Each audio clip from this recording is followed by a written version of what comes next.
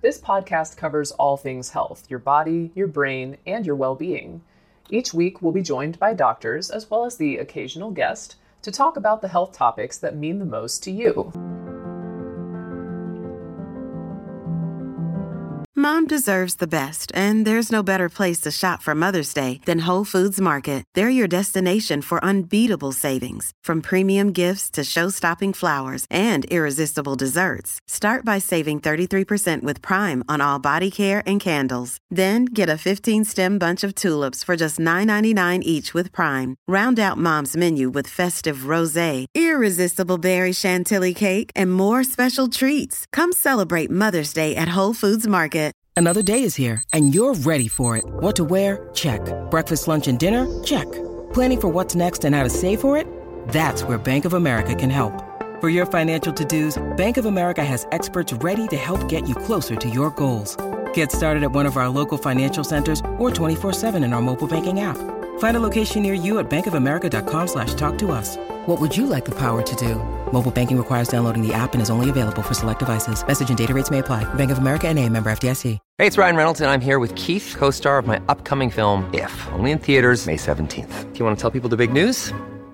All right, I'll do it. Sign up now and you'll get unlimited for $15 a month and 6 months of Paramount Plus Essential Plan on us. MintMobile.com/switch. Upfront payment of $45 equivalent to $15 per month. Unlimited over 40 gigabytes per month. Face lower speeds. Videos at 480p. Active Mint customers by 531.24 get 6 months of Paramount Plus Essential Plan. Auto renews after 6 months. Offer ends May 31st, 2024. Separate Paramount Plus registration required. Terms and conditions apply if rated PG. So today we're going to talk about an unavoidably controversial subject, and that is, do heavy metals cause autoimmune disease? And and the reason I say that is I do all the intakes here, and so I hear the patients' histories, and I hear what they've been through, and I hear what they've been told. We get a lot of patients that come in here who've been through a ton of heavy metal stuff. By the time they get here, nothing happened. I have heard the stories of the person who's gotten the mercury out of their mouth and they got better. And I've also seen way more people coming in here with neurological reactions from heavy metals and everything in between. So it's a primary tool for some physicians. There's just been a lot of research over I think at least the last 5 or 6 or 8 or 9 years. At least I know, like in the thesis book, he even was already citing research on the fact that it wasn't good for everybody. Dr. Karazian, who wrote a book on brain, and so it's when I say it's kind of controversial, the people who hang on to it still seem to cling to it. To me, as a primary factor. Now there are also chelations that you can get online, chelations in the mail, and I'm not sure that that's a good thing to do without some sort of a background and information as to what you're getting into, maybe even an understanding of what can happen if you have certain abnormalities that a lot of autoimmune patients have, like a bad blood-brain barrier, bad gut barrier, bad lung barrier. Anyway, Dr. Gates is going to study. He's going to talk about some of the new studies and some of the things that we've seen here. We don't see a lot of heavy metal problems here.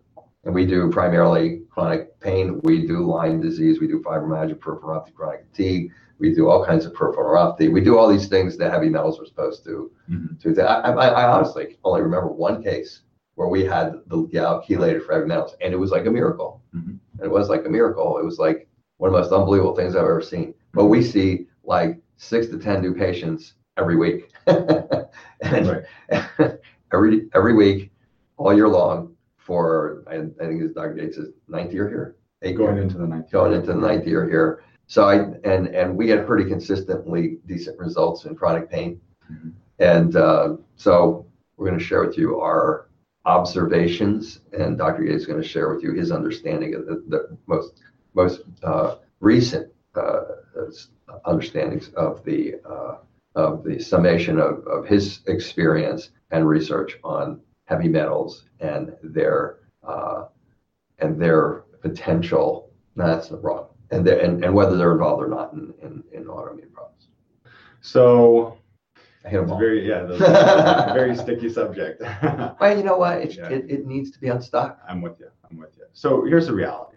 You have a lot of alternative practitioners out there who are doing heavy metal treatments or doing chelation treatments. whether it be taking chlorella, alpha lipoic acid, or taking IVs of chelation treatments, 20, 30, 40 of these treatments at a time in order to rid the body of these heavy metals. Now, the studies on the association between heavy metals and autoimmune disease came from Brazil, and they were looking at miners down there. Now, their environmental regulations for mining practices, when these studies were done, I believe were not as stringent as like what we have here in the US. So just know that generally in the Amazon, mercury levels are much higher than they are, let's say, in the United States. Probably because some of the mining, the water, you can imagine. Because the water in general, just in general.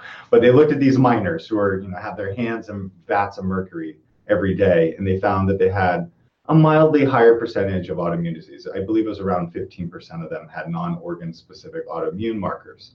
It's still relatively low, and these are guys who are hands in the mercury. Immersed. And then you juxtapose that with your average American who then goes into an alternative doctor's practice, gets a heavy metal test. You have heavy metals. Oh my gosh, because that's causing your Hashimoto's thyroiditis. That's causing your lupus. That's causing this problem, that problem, this problem.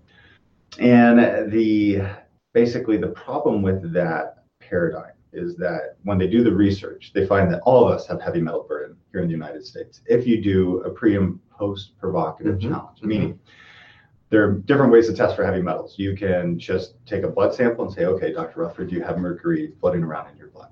You can just do a urine test where Dr. Rutherford, urinate into this jug and let's see how many heavy metals are coming out of your system. And then we can also do a test where he would urinate in the jug and then he takes a pill that's a chelating agent to see how much gets pulled out of his body, and then he urinates in the jug and we see how much is there. And it's, how would you relate it? It's almost like the magic trick, at the carnival. I mean, it's just, oh my gosh, it's there. Plus, we are heavy metals. I mean, we're not mercury. Okay, but when try going with iron. Yeah. Or many of our electrolytes, many things that make our nervous system and our muscles work. At least our nervous system and stuff like that. So I mean, understand you are metals, and so everybody has metals in them, and everybody, as Dr. Gates said, is exposed to them. I think the hair analysis thing is very tenuous to say the least.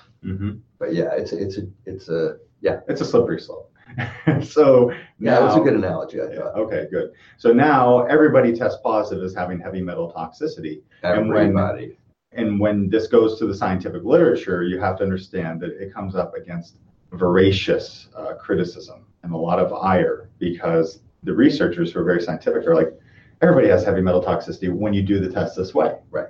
And so do heavy metals cause problems? Yes, they can cause problems. We've seen it. And Dr. Rutherford talked about the chelation, the gal who went through the chelation. But we've seen other patients, and as Dr. Rutherford was saying before this, one of the best ways to detect heavy metal toxicity is actually to do a neurological exam, because there are clear-cut signs that will manifest if you have lead toxicity. There are clear-cut signs if you have mercury toxicity. If you have arsenic poisoning, all these things, copper and zinc deficiencies, things like that will definitely show through a neurological exam. So that's why it's so important to look at a patient clinically and not just based on the test.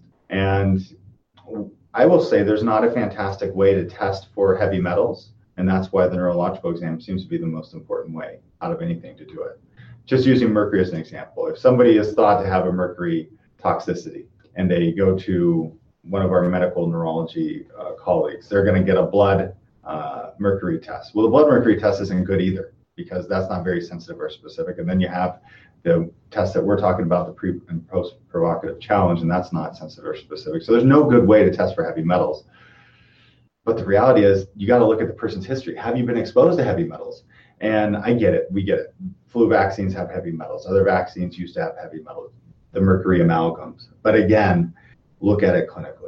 And the other thing I would say is we also could speak from clinical observations, okay? Because we've been, I was looking the other day, I think we're up on like 38,000 patients that have come through this clinic over a period of time. So we've had a lot of people that we haven't treated all those, but we've consulted a substantial portion of the ones that were in our chronic pain aspect of the clinic. And so for that example with that one patient, the key was her husband was working in the mine. She was watching his clothes. She apparently got a reaction to the heavy metals. But I would add, these people who have heavy metals, to my observation, already are compromised hosts. They already have a vulnerability to have their immune responses, because they either already have an immune system problem. That young lady had Hashimoto's. And did she have rheumatoid arthritis? Or was it Type 1 diabetes. Type 1 diabetes, that's what it was. So she already had an autoimmune problem.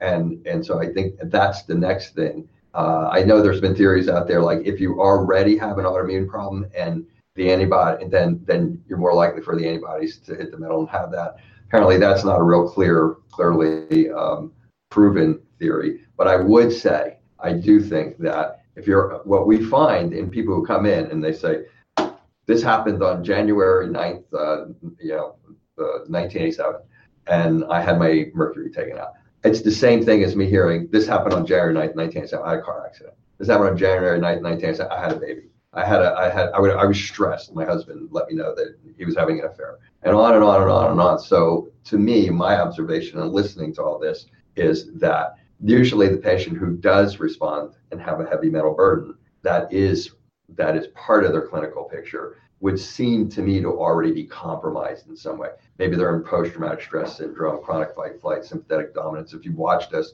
you would know what that is. If not, we have a lot of talks online about that. But that's just an observation. Right. It's not anything that's in the literature, but it's something that my ears go up when a person puts a date down, because I'm always going to hear the history from that date on. And then as soon as they're done, I'm going to say, so how were you beforehand? And they're always like, well, I did have this and I did have that. And there's usually an autoimmune or chronic pain component there. Now, is that a fact? I don't know. I'm just sharing with you what we've seen. Okay, so. I agree completely. Okay, yeah. And so I guess the crux of the argument is you can do all these other things to prevent having to go through the heavy metal detox, which of course there are stories of people where it works for them, like you've talked about. Get all the mercury metals out, they felt really well, or that case that we're discussing. That one. But also keep in mind, if it doesn't work, then what do you do? And the chelation treatments are not cheap. So that's where we just want to get this information out there, because a lot of people think, oh my gosh, my test is positive for lead or bismuth or mercury, and that's my problem.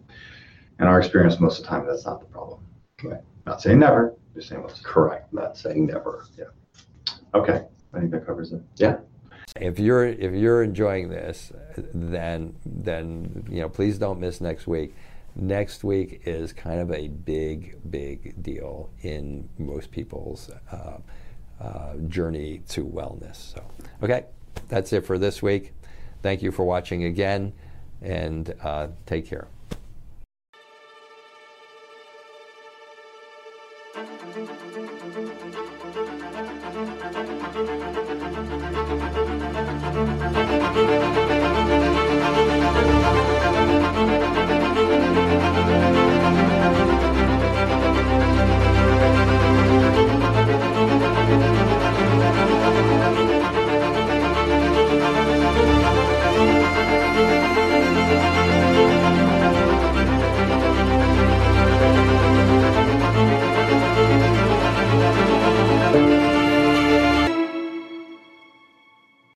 This will conclude the episode. Thanks for tuning in. If you like what you hear, please leave a comment and subscribe. Thank you.